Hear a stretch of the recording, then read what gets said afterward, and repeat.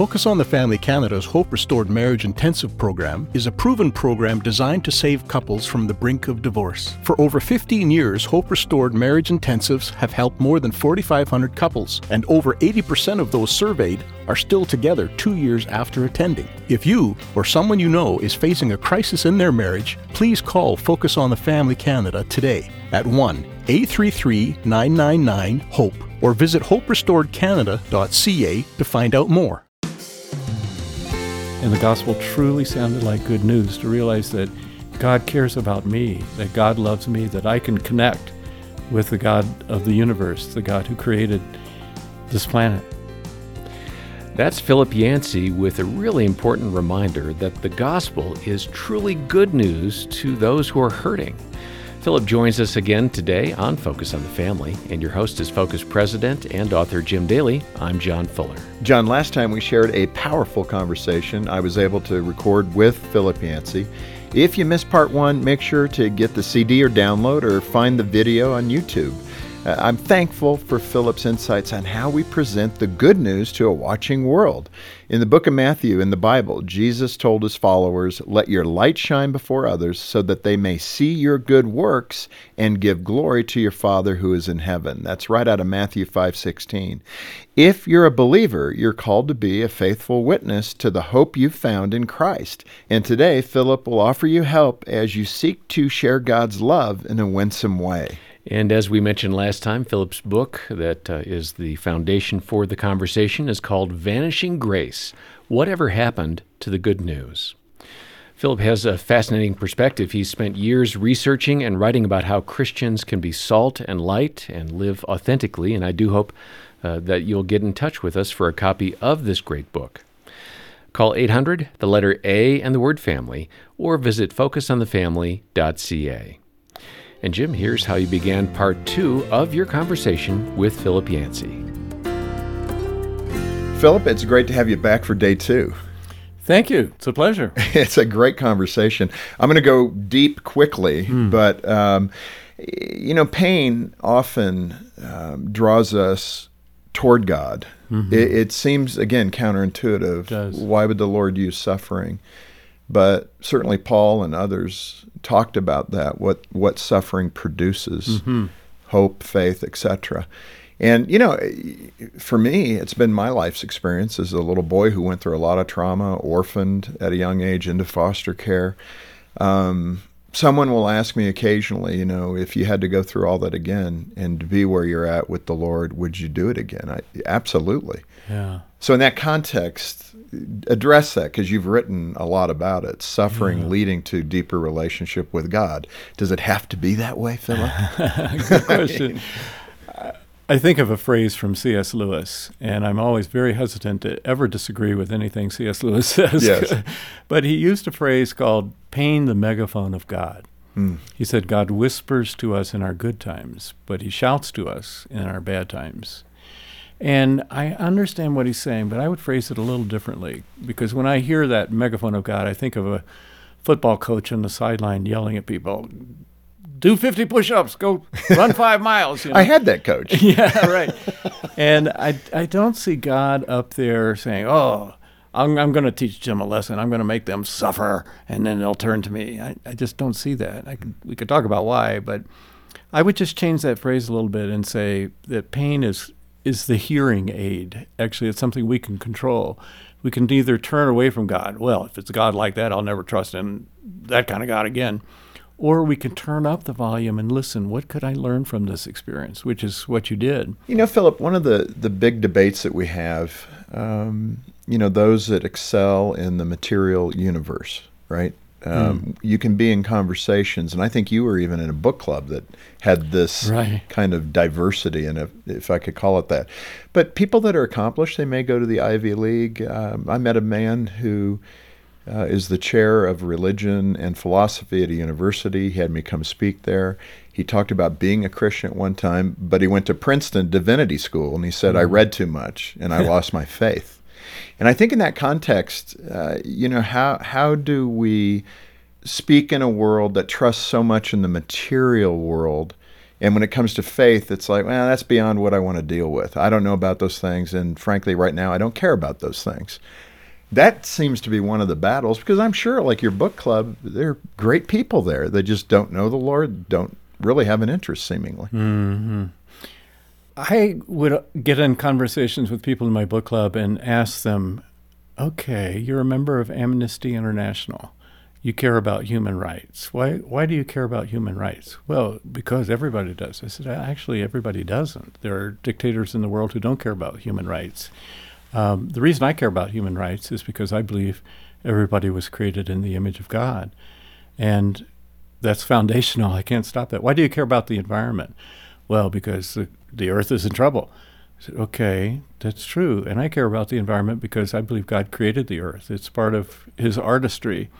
And it exposes sometimes people just have these assumptions of what's good and what's not good. And as you know, you've traveled the world, not everybody shares those assumptions. No. We have to have a basis for them. We have to have a reason. And if you peel back Western civilization, the things that we value, human rights and education and art and beauty and those things, they came out of the church. They came out of Christians saying, these are what God is like, so therefore, as sub-creators, we're going to demonstrate that. Right. I mean, these are the attributes that we see in the character of God. Right. Right? At least how it's recorded in the Scripture. Yeah. And I think that's pretty accurate. You spent years rediscovering, as you said in the book, the good news, the good news of Christ. Describe what happened and what did that journey entail to rediscover? Well, I grew up in a church that was very biblical, they thought, but they came away with some different conclusions than I had to work through later. This was in the South, in Atlanta area, back when the civil rights movement was just getting underway. And my church was racist. We actually had these cards, and if a person of color tried to enter the church, they would give them this card that said basically, we know you're not a true worshiper of God, you're just a troublemaker, you're not welcome here, you're not allowed here. But if you want to know more about Jesus, call this number. That was in your lifetime. That was in my lifetime. When you were a kid. That's absolutely true. It would have been in the late 1950s. That seems like something that might have occurred a century or two ago. Well, it was the last century. It was 1950-ish, 59 or so, yeah. When I realized what the church had taught me about racism was wrong, that was a crisis of faith for me, because I thought, well, if they're wrong about race, maybe they're wrong about the Bible, maybe they're wrong about Jesus. And it forced me to go and investigate for myself. And for a while there, I was deconstructing my faith. Can't believe that anymore. Can't believe this anymore. And fortunately, just as a writer, I've been able over the years to pick up these things one by one. The Jesus I never knew. What is Jesus? Prayer, does it work? What is grace? I didn't feel much grace growing up. What is it? And spend my life kind of going to the Bible, going to people I trust, and reconstructing my faith. Yeah. And, I think one of the difficulties, Philip, is we often, we're trying to project perfection when we're imperfect, even in this life as Christians. I remember talking to one naysayer, and he said, well, you're just a bunch of hypocrites. And I said, actually, you're right, because we can't live it perfectly. Yeah. We're going to have blind spots, and then we're going to have spots we know we're not doing well in spiritually, and we're not living it out the way we need to. It's called the sanctification process, We're not going to be the same, hopefully, 20 years from now that we are today. We're going to be better, deeper in Christ, living it better. And he seemed to appreciate that. And that's one of the problems is we try to be perfect in the sight of people rather than broken. Yeah. I love that line. I am a hypocrite. You're absolutely right. And back to a phrase we mentioned earlier, holier than thou. Right. That's the same thing. There's really only one standard, and we're less holy than thou, and I'm pointing to the heavens. That's our standard. And Jesus said, be perfect. And his disciples said, no one could do that. And that's the point. Yeah, you're right. So do you have a fallback? Here's the fallback. There's grace and there's forgiveness. Right. Because none of us can make it on our own merits. And by the way, that's what makes it the good news. Yeah, exactly. You don't have to earn it. Exactly. And it's like we flip it on its ear and we tell people, you got to be good. You got to behave right. And then you get it. That's not what Jesus said. You made a trip to Kazakhstan. You may be the only other person I know. I visited Kazakhstan as well. So the two of us, I was more like 93 for me. But that same area. What happened to you that reminded you that the gospel is the good news? I went to speak to a group of people who were staff members and volunteers for CRU International, used to be Campus Crusade. Mm-hmm. And these were all Christians. They were all Christians, obviously, and they had all been raised before there was any lively church in Kazakhstan. They were raised under rigid communism. They were taught there's nothing beyond this life. There is no God, atheism, and if you believe in God, you're a fool, and you'll also be penalized in our society. You can't go to university; you're going to be cut out. That's straight out of Scripture, by the way, where they say you're going to be called a fool for Christ's sake. That's right. So I would say, well, tell me your story. What happened? Now you're working for CRU, so what happened? And it's almost like they had memorized the script because everyone told the same story. They said, well, we were true believers in communism, and yet we looked around us and we found out that we were miserable, and it wasn't true. And our parents were alcoholics, and my father would beat us, and this is a cold place, and we had no reason to live. And then somebody came up to us on a university campus and said, did you know that God loves you and has a wonderful plan for your life? Huh. I mean, we've all heard the 4 spiritual laws in the United States, and you just kind of say, oh, yeah, okay, there's a little formula for you. They had never heard this stuff. Right, it was new. And they would stop and say, God, there is a God? God loves me? Would you like to hear more? Yeah, I'd like to hear more. And I heard this again and again. I mean, it became almost a joke. I knew exactly what they were going to say next, but these were people I got to know and trust, and they weren't using a script. They were just telling what happened. I grew up under this regime. I found out it was wrong. And the gospel truly sounded like good news, to realize that God cares about me, that God loves me, that I can connect with the God of the universe, the God who created this planet. Yeah. You know, Philip, in the book, you discovered 3 types. I think it was a comment that a friend of yours made to you, but you discovered 3 types of Christians that outsiders respect the most. A lot of outsiders don't like many Christians, but there are 3 categories of people who they're a little more open to, who are effective. Artists, pilgrims, and activists. Let's start with activists. If I care about the environment, if I care about civil rights, if I care about some of these things, and I do it because of my Christian convictions, then somebody else who cares about those things has to stop and think, well, why do I care about these things? You know, I am representing what God cares about by my activism. So again, go back to the civil rights movement. Most of them, it was a moral crusade, and most of the people leading it were clergymen, from John Lewis to Martin Luther King Jr. and Ralph Abernathy. You know, the church led that. Right. Yeah. Abolitionists were predominantly Christian. Same thing. Artists, I like to lecture the church on, you got to pay attention to these artists. They're hard to work with. You know, creative people. They look funny. Yeah, they look funny and they dress funny, and they don't do well on committees. But artists can get across profound eternal truths better than pastors, better than theologians, because they sneak up in ways that go directly to the heart. And I told some story of artists who do that. Well, one story I mentioned, because we're here in Colorado, one of the great artists of our day is a man named Mako Fujimura, Japanese. He's an artist. Japanese American. He's an artist, incredibly talented. Once he was called to do the White House Christmas card. I mean, he's up at that level, but he does abstract expressionism in an old Japanese form. And we had the 20th anniversary of Columbine just down the road here. Right. The shootings that killed a whole bunch of people and kind of started the whole awareness of mass shootings in the United States, and school shootings. The 20th anniversary was a sober event, and Mako came as an artist, and he showed us this craft called kintsugi.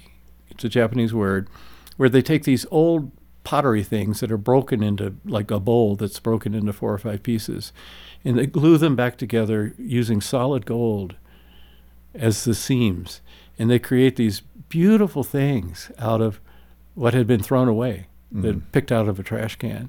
And he gave that as an illustration for the terrible tragedy at Columbine. And yet, out of that, these beautiful things had happened. And what people had feared as kind of a somber message turned into almost a celebration that redemption can come even out of the pain that, like Columbine. We heard from survivors, we heard from families, we heard from the principals. And art can do that. Art can express something that other people can't. Well, and grab the heart. Absolutely. And then the last category of pilgrims, and we've been talking about that, Jim, that we don't win people by saying, I've got something and you don't. Nah. That's not. Hopefully. Yeah. Some people do. We win people by saying, I'm just like you, and I found something that satisfied deeply in my soul. Yeah. And if you have ever experienced anything like this, if you've ever experienced confusion, pain, whatever, I know a place to go. I know the gospel is really good news. Give it a try.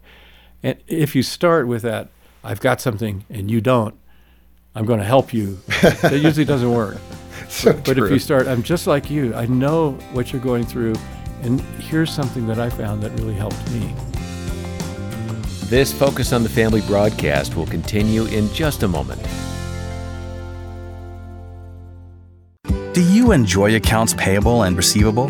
Reconciling accounts and preparing reports? Are you able to perform highly detailed tasks?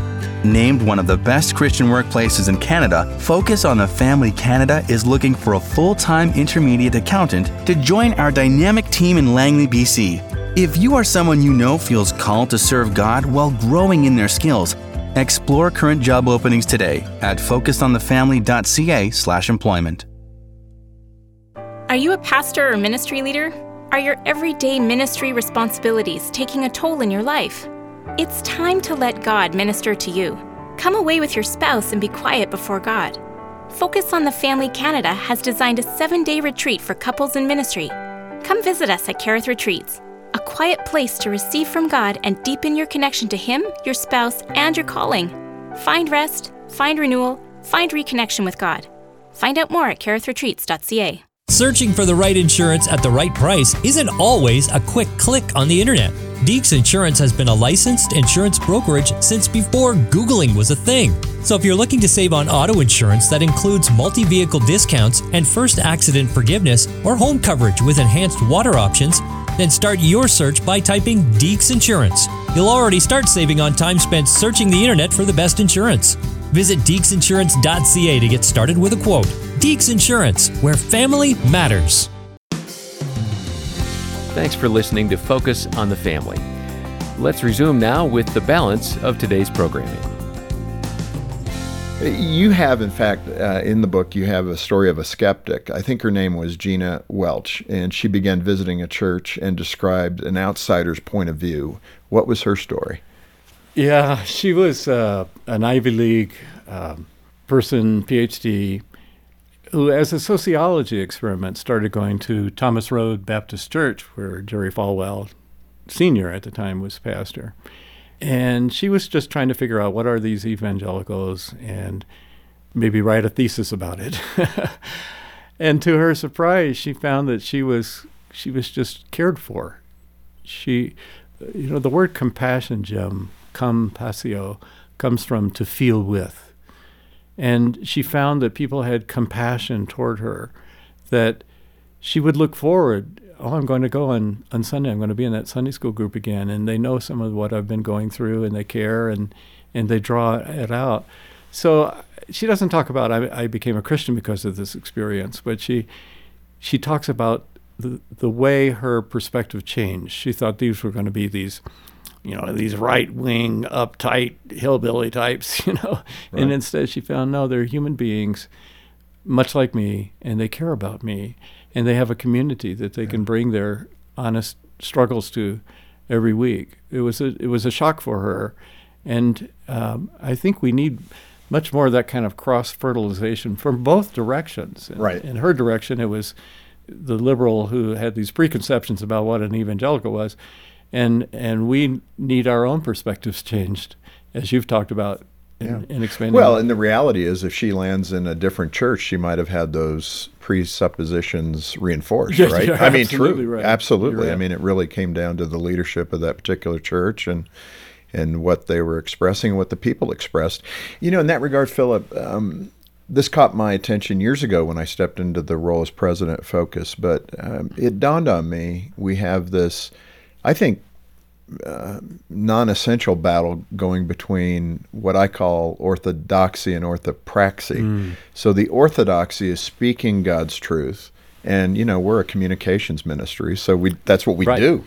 We try to express God's truth and have programs like this one to talk about the love of God as well, but His grace, His truth, the whole theme of what we've talked about. And then there's orthopraxy, which is the doing of the word. And I think, at least in Western culture, maybe that's one of the great failures from early Christianity, that we are wonderful at speaking truth, but have become a bit lazy, if I could use that word, at expressing the orthopraxy of the gospel, actually rolling up your sleeves, getting involved. One of the things that we started here was a foster adoption program. It was born out of my heart, being a foster child. I always felt like if the church were on the right things, there shouldn't be 100,000 kids in the foster care system waiting for adoption. Right. And it's a tough road, believe me. We have fostered 15 children. It's not an easy task, and not everybody's cut out for it. I get that. But if you look at 100,000 kids out of the 400,000 that are in the foster care program, and there's over 300,000 churches, that's one child every 3 churches. Can we get that done? I mean, and talk about changing the brand of Christianity in America. Right. I'd love to see that New York Times headline that says Christian Church wipes out waiting foster care adoption list. Wouldn't that change things? It would. There's a theologian from Croatia, you may know the name, Miroslav Volf. I've met him. Have you? Okay. Yeah. I think he teaches at Yale now. Yep. And he said, as civilization changes and grows less and less friendly to Christianity, we have to change our approach. And I'm kind of putting words in his mouth here, but he said, in the old days, Billy Graham could go to any stadium in the United States, fill that stadium with people, and he'd stand up there and say, the Bible says, and people would come forward and respond. He said, you try that now. There are very few evangelists, preachers who could fill a stadium anywhere in the United States. And if you stand up and say, the Bible says, people will say, well, so what? I don't believe the Bible. The Bhagavad Gita says something else. Who knows what's true? Society has changed that much in our lifetimes. So he said, the best way I know to get across the gospel is what he calls hands to heart to head. You reach out with your hands, acts of mercy, exactly what you're saying. Foster program, feeding the hungry, responding in a refugee crisis like Afghanistan was. Hands, you reach out with acts of mercy. That affects people's hearts. Why do you do this? Why do you care about me? Oh, well, here's why. And finally, you get to the head. We used to start with the head. Here's what you should believe. Right. But things have changed. Reach out with your hands first. It affects the heart. And then they're open to that head knowledge. So true. In the book, you mentioned a British skeptic, Matthew Paris, who pointed out the benefits of Christian evangelism in South Africa. I mean, again, he wasn't a Christian, but when he looked at it, what did he see? Yeah, he grew up in South Africa. I think he might have been a missionary's kid, but he strayed far from the faith, and he calls himself an atheist now. But it was in the Guardian newspaper. He wrote an article and said, I got to admit that aid programs alone don't solve the problems in Africa. People who just kind of toss bags of rice out of a helicopter or something, that the Christians who are there really care, and they express that care. So with their own hands, they hand out bowls of rice, and that's such a different thing than, say, the UN, just coming in and doing a job to distribute food. And he said, it's not enough to convert me, but I got to say there's a huge difference in someone reaching out with their hands with acts of mercy. It's different. Well, and the idea, I think it explained that faith has made an impact. It's what makes the biggest impact in Africa. Boy, that's true. so many of those and that's countries, a non-believer saying that. That's a non-believer saying that.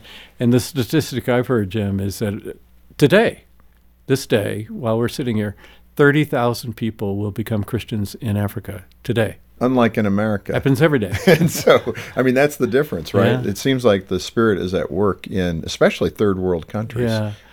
I was asked to speak one time. It was right when the century changed, the year 2000. And so I was speaking at this place, and I went back and kind of reviewed church history to see what had happened in the last 2,000 years. And, of course, the movement started in the Middle East, but most of the places that Paul visited and wrote his letters to, there are no churches left there. They're all bulldozed. They're in Turkey. Right. They're in Muslim control, or they're all gone. And then it went to Europe and was there for about 1,000 years. And then things started changing.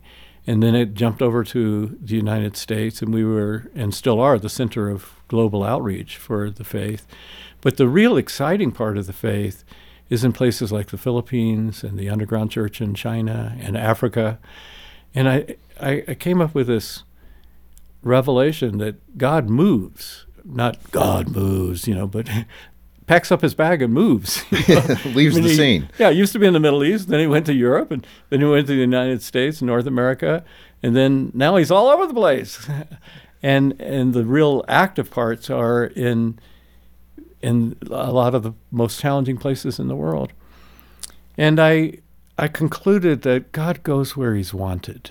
And the more prosperous and stable a society gets, think of Europe, think of the United States now, then people say, well, I could be watching football on television on Sunday. I don't have to go to church. I could be just accumulating more and more. Why should I care about poor people in the world? Right. We don't really need them as much. I mean, that's right. I don't mean My that. life goes pretty well here. But that's what we say. We do. And God never forces himself, never twists our arms. God just says, I'll find somebody who does need me and admits it and wants me. Boy, that's so true. Philip, this has been so good. Thank you for being with me. I appreciate it. It's been a pleasure to discuss these things. We haven't solved them all, but a few along the way. Yeah, thank you so much. What a great two-part conversation, Jim, that you had with Philip Yancey. And for the listeners, a reminder that we're here for you to help in your spiritual journey. If this is the first time you're hearing about the gospel, the good news, or maybe you're rediscovering that message, as Philip did, get in touch with us. Our website has a free booklet you can download. It's called Coming Home, and it really is a nice, readable summary of the gospel, and you can find that at focusonthefamily.ca. And wherever you're at in your spiritual journey, we'd encourage you to get a copy of Philip's great book, Vanishing Grace. When you order the book directly from Focus on the Family Canada, all the proceeds will go right back into helping families and strengthening marriages. Please give generously to Focus Canada today. Donate and get your copy of Vanishing Grace, Whatever Happened to the Good News, when you call 800-232-6459 or visit focusonthefamily.ca. On behalf of Jim Daly and the entire team here, thanks for joining us today for Focus on the Family. I'm John Fuller, inviting you back as we once again help you and your family thrive in Christ.